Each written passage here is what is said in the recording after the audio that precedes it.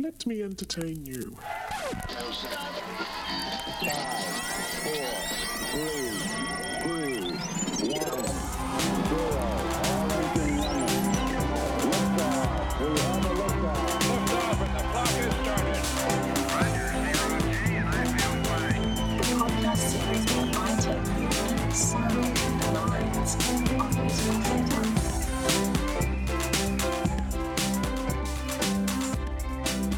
Hello, and welcome to another episode of Let Me Entertain You, where I take you inside the minds of musical theatre.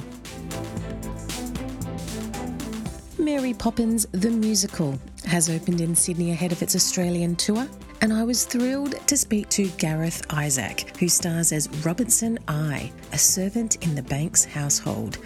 In fact, it's a role that marks his professional debut. We talk about his excitement, the character, and so much more. I'm thrilled to bring you this podcast from Disney's and Cameron Mackintosh's new production of Mary Poppins the Musical, produced by Michael Cassell. Without further ado, my guest, Gareth Isaac. 1, 2, 3, 4. Go and throttle. Gareth Isaac, here we are at the Mary Poppins musical here at the Sydney Lyric Theatre. How are you? I am well, Elizabeth. Thank you for having me. You and I go back a long way. Yeah, a solid few hundred kilometres up north. And what people don't realise that here you are making your professional debut at Mary Poppins, but you have a long history here with the Sydney Lyric Theatre. Would you like to tell everyone? Well, long being a year and a half. During COVID, the great World on Fire event that was, and to an extent still is, I needed a job. And when theatre opened up again, I decided to apply for the bar here. That way I could still keep my RSA valid and stay relatively close to the industry I loved, even though I'm just watching all my mates up on stage and I'm like, hey, here's Choc Tops, here's a gin and tonic, have fun. Because I last saw you at the Capitol Theatre at the opening night of 9 to 5. You served me Choc Tops. Yep. And I said to you, obviously, hello, how are you?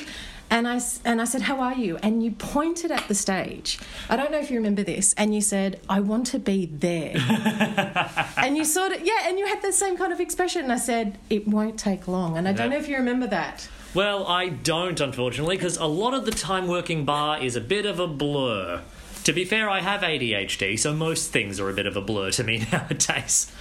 Oh, dear. But no, it's always just been a nice reminder that I'll get back up there eventually, because pre-COVID I was already performing in plays and little independent shows, so this is really the first big nut I've cracked, and it's delightful.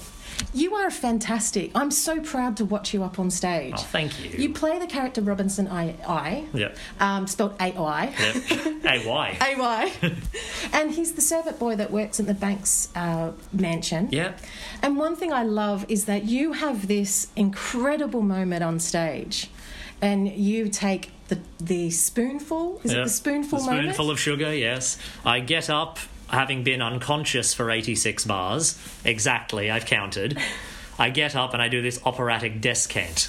Well, the top note is then finished by Lucy Maunder, who plays Winifred Banks, who is an utter gem of a human. So wonderful to work with. Can you tell me, what was your character research? Well, for Robinson there's not a lot to go on with him. He appears in the novels of Mary Poppins. I've only read the second one, because my parents just bought it for me randomly as a child. And the character brief for him is lazy and sullen but earnest. So I'm reading, all right, he's accident prone, he's Edwardian Cockney. Oh no, he's just Michael Crawford in Some Mothers Do Have 'Em, isn't he?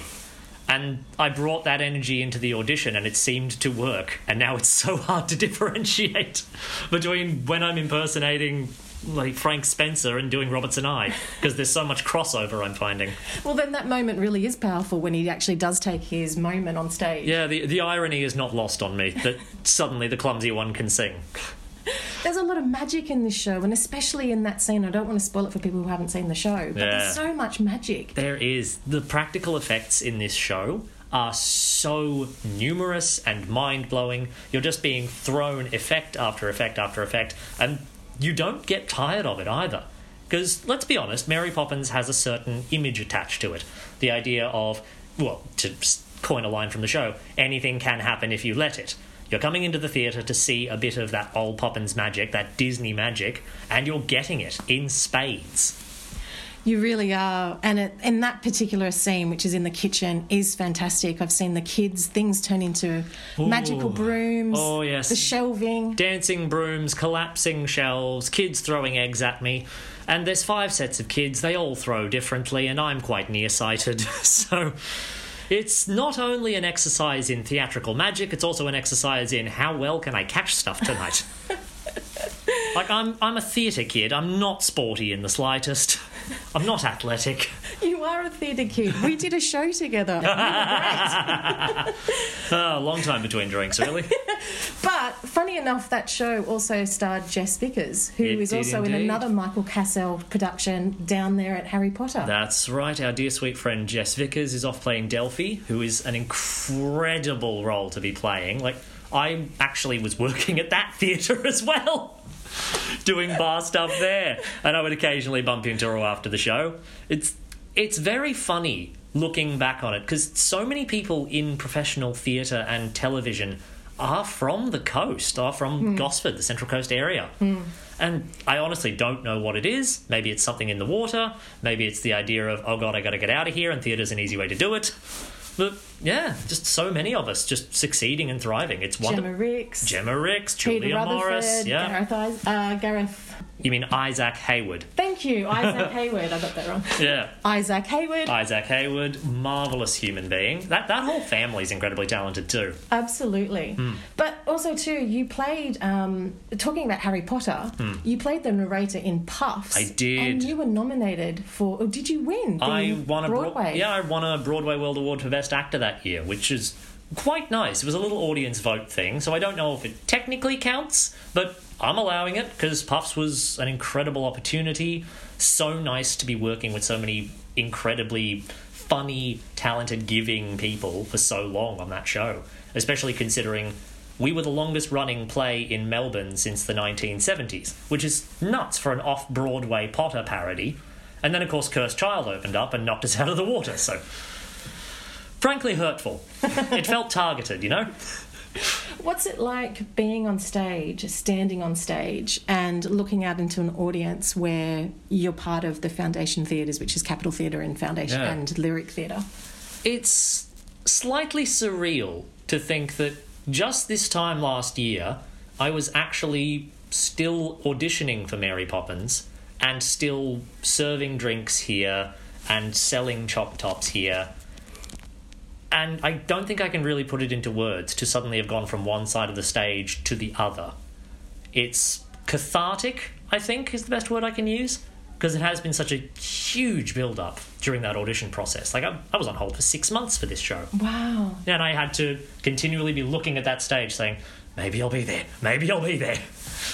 Yeah, and you are there. And I Yeah. was here for opening night and, you know, watching everyone on stage. This show is fantastic. I can't say enough how proud I am of everyone on this stage, but also you. Yeah, like, I'm slightly biased. I think the show is marvellous. But to have gone from where I am, or where I was rather, in Gosford, thinking, I don't know what I want to do with my life, I'm horribly depressed, maybe I'll just do community theatre for a while, to suddenly being a leading role in a major musical, doing it 8 times a week, and now going to Brisbane with the show as well. It's insane to me. Yes, the Australian tour Yes. has just been announced, so you're just going to start now in Brisbane. Correct. We're heading up to Brisbane, opening night on the 22nd of October, and I cannot wait to get started up at QPAC. I've always wanted to do a show there.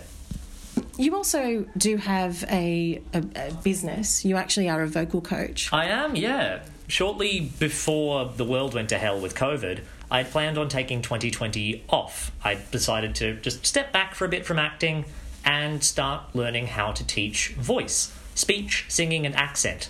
Luckily, NIDA was running a Masters of Fine Arts in voice that year, so I thought, okay, I'll come back to Sydney, because I was living in Melbourne at the time. I said, got my family there, got my then partner there, all my friends are there, I can just come back, study for a year and a half, the industry will still be there when I get back. Next minute the world catches fire and I'm just studying. But it's paid off really well. So when I'm not on stage doing all this stuff, I'm actually like coaching people to do what I do. Like, actually, just this Monday just gone, I was back in Gosford teaching the cast of Priscilla, Queen of the Desert, how to sound more like regional Australian dwellers.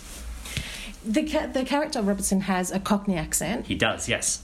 Was it hard for you to place where you would put your tongue? That's where the basis of voice comes from? Yeah, basic accent work starts with oral posture. So understanding how every person will hold their mouth and articulators in order to create different sounds. For me, it's not terribly difficult to find Cockney, if only because, well, I've done enough amateur theatre to recognise a Cockney accent now, because every amateur theatre society will do, like, your My Fair Ladies, your Olivers, to a lesser extent, all those other Lerner and Loewe shows that feature lower-class English stereotypes. Like every other character in Les Mis, for instance, which is not Lerner and Loewe, but you get the idea. So, imitation is the first form that I would use, and then I figure, okay, how can I make this more authentic? I find that really interesting when you said before that your character was based on the Michael Crawford. Well, yeah, my characterisation most definitely was, yeah. Yeah. A lot of people might not also know that you were a finalist for the Rob Endowment. The Rob Guest Endowment, yeah. That was 2018.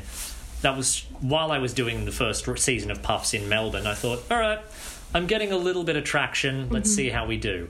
And the Rob Guest Endowment, obviously named for the late, great Rob Guest, is a search for the top young, aspiring musical theatre performers in the country. And at that point, I thought I'd just throw my hat in the ring. And I ended up being one of the top 30 semi-finalists, which was a great experience because it got me to reconnect with a bunch of people I'd met at university, like Daron Chester, Manon Gunnison Briggs, who I'd studied with and I hadn't seen for so long. Because at that point, Daron was, I believe, about to go into Aladdin. I can't remember the timing on it. And Manon was doing Muriel's Wedding, which was incredible shows on both fronts. And what I love also too is that in lockdown, Manon was in Come From Away. Yes. And she was replacing the cast. And during this lockdown, which was right about this time last year, you helped her through the script because she couldn't get on stage. We were all in lockdown. That's right. Shortly before Manon was set to jump on stage with the full cast of Come From Away, lockdown occurred. And because she and I were living together at the time, and still are, she got me to just read every other character in the show while she would mark out her plot in the lounge room, which was just a nice way to spend an hour on a Wednesday. So you were basically helping her organise her tracks. Yeah, I was. In the small lounge room. Correct. For Janice. That tiny little lounge room in Newtown that we shared. But we somehow made it feel a little like the Capitol Theatre. There will be a lot of people that will see you up on stage and they'll say, I want to do what he's doing. Do you have any advice? Honestly, I'd say this to everyone. Work hard and be a good person. Show up, learn your stuff really quick, and try not to be awful to anyone, if only because they're working just as hard as you are. In some cases harder, so match their energy and just try your damnedest. It sounds like the most mundane advice, but that's honestly what's got me this far. What do you think that the young man that was here serving behind the bar or Choc Tops, what would you say to that person? I would like a mint Choc Top, please, and if you have any Furfies that are ice cold, I'll take one of those. What would you say to that person that wants to be you on stage? Oh, dear. I would give the exact same advice. Like, there is no shame in working what I call a muggle job. You're away from the magic, but you're still totally aware of it. So, earn the money, work hard here, but never forget the drive that'll take you somewhere else. There is a lot of magic in Mary Poppins, isn't there? Yeah, indeed there is. Well, Gareth, it's been an absolute pleasure to see you again. Delightful to see you too, mate. And like I said, you have to come and see Gareth Isaac playing Robertson I in Mary Poppins. He's currently at the Sydney Lyric Theatre, due to open at Brisbane QPAC, and maybe there might be more of an Australian tour, hopefully. Maybe even world, we never know. New Zealand, who knows. Thank you so much. Thank you so much for having me. This has been Let Me Entertain You, inside the minds of musical theatre. Thanks for listening. Please like, subscribe and tell your friends. But most importantly, go and see a show. Tranquility Base here. The Eagle has landed.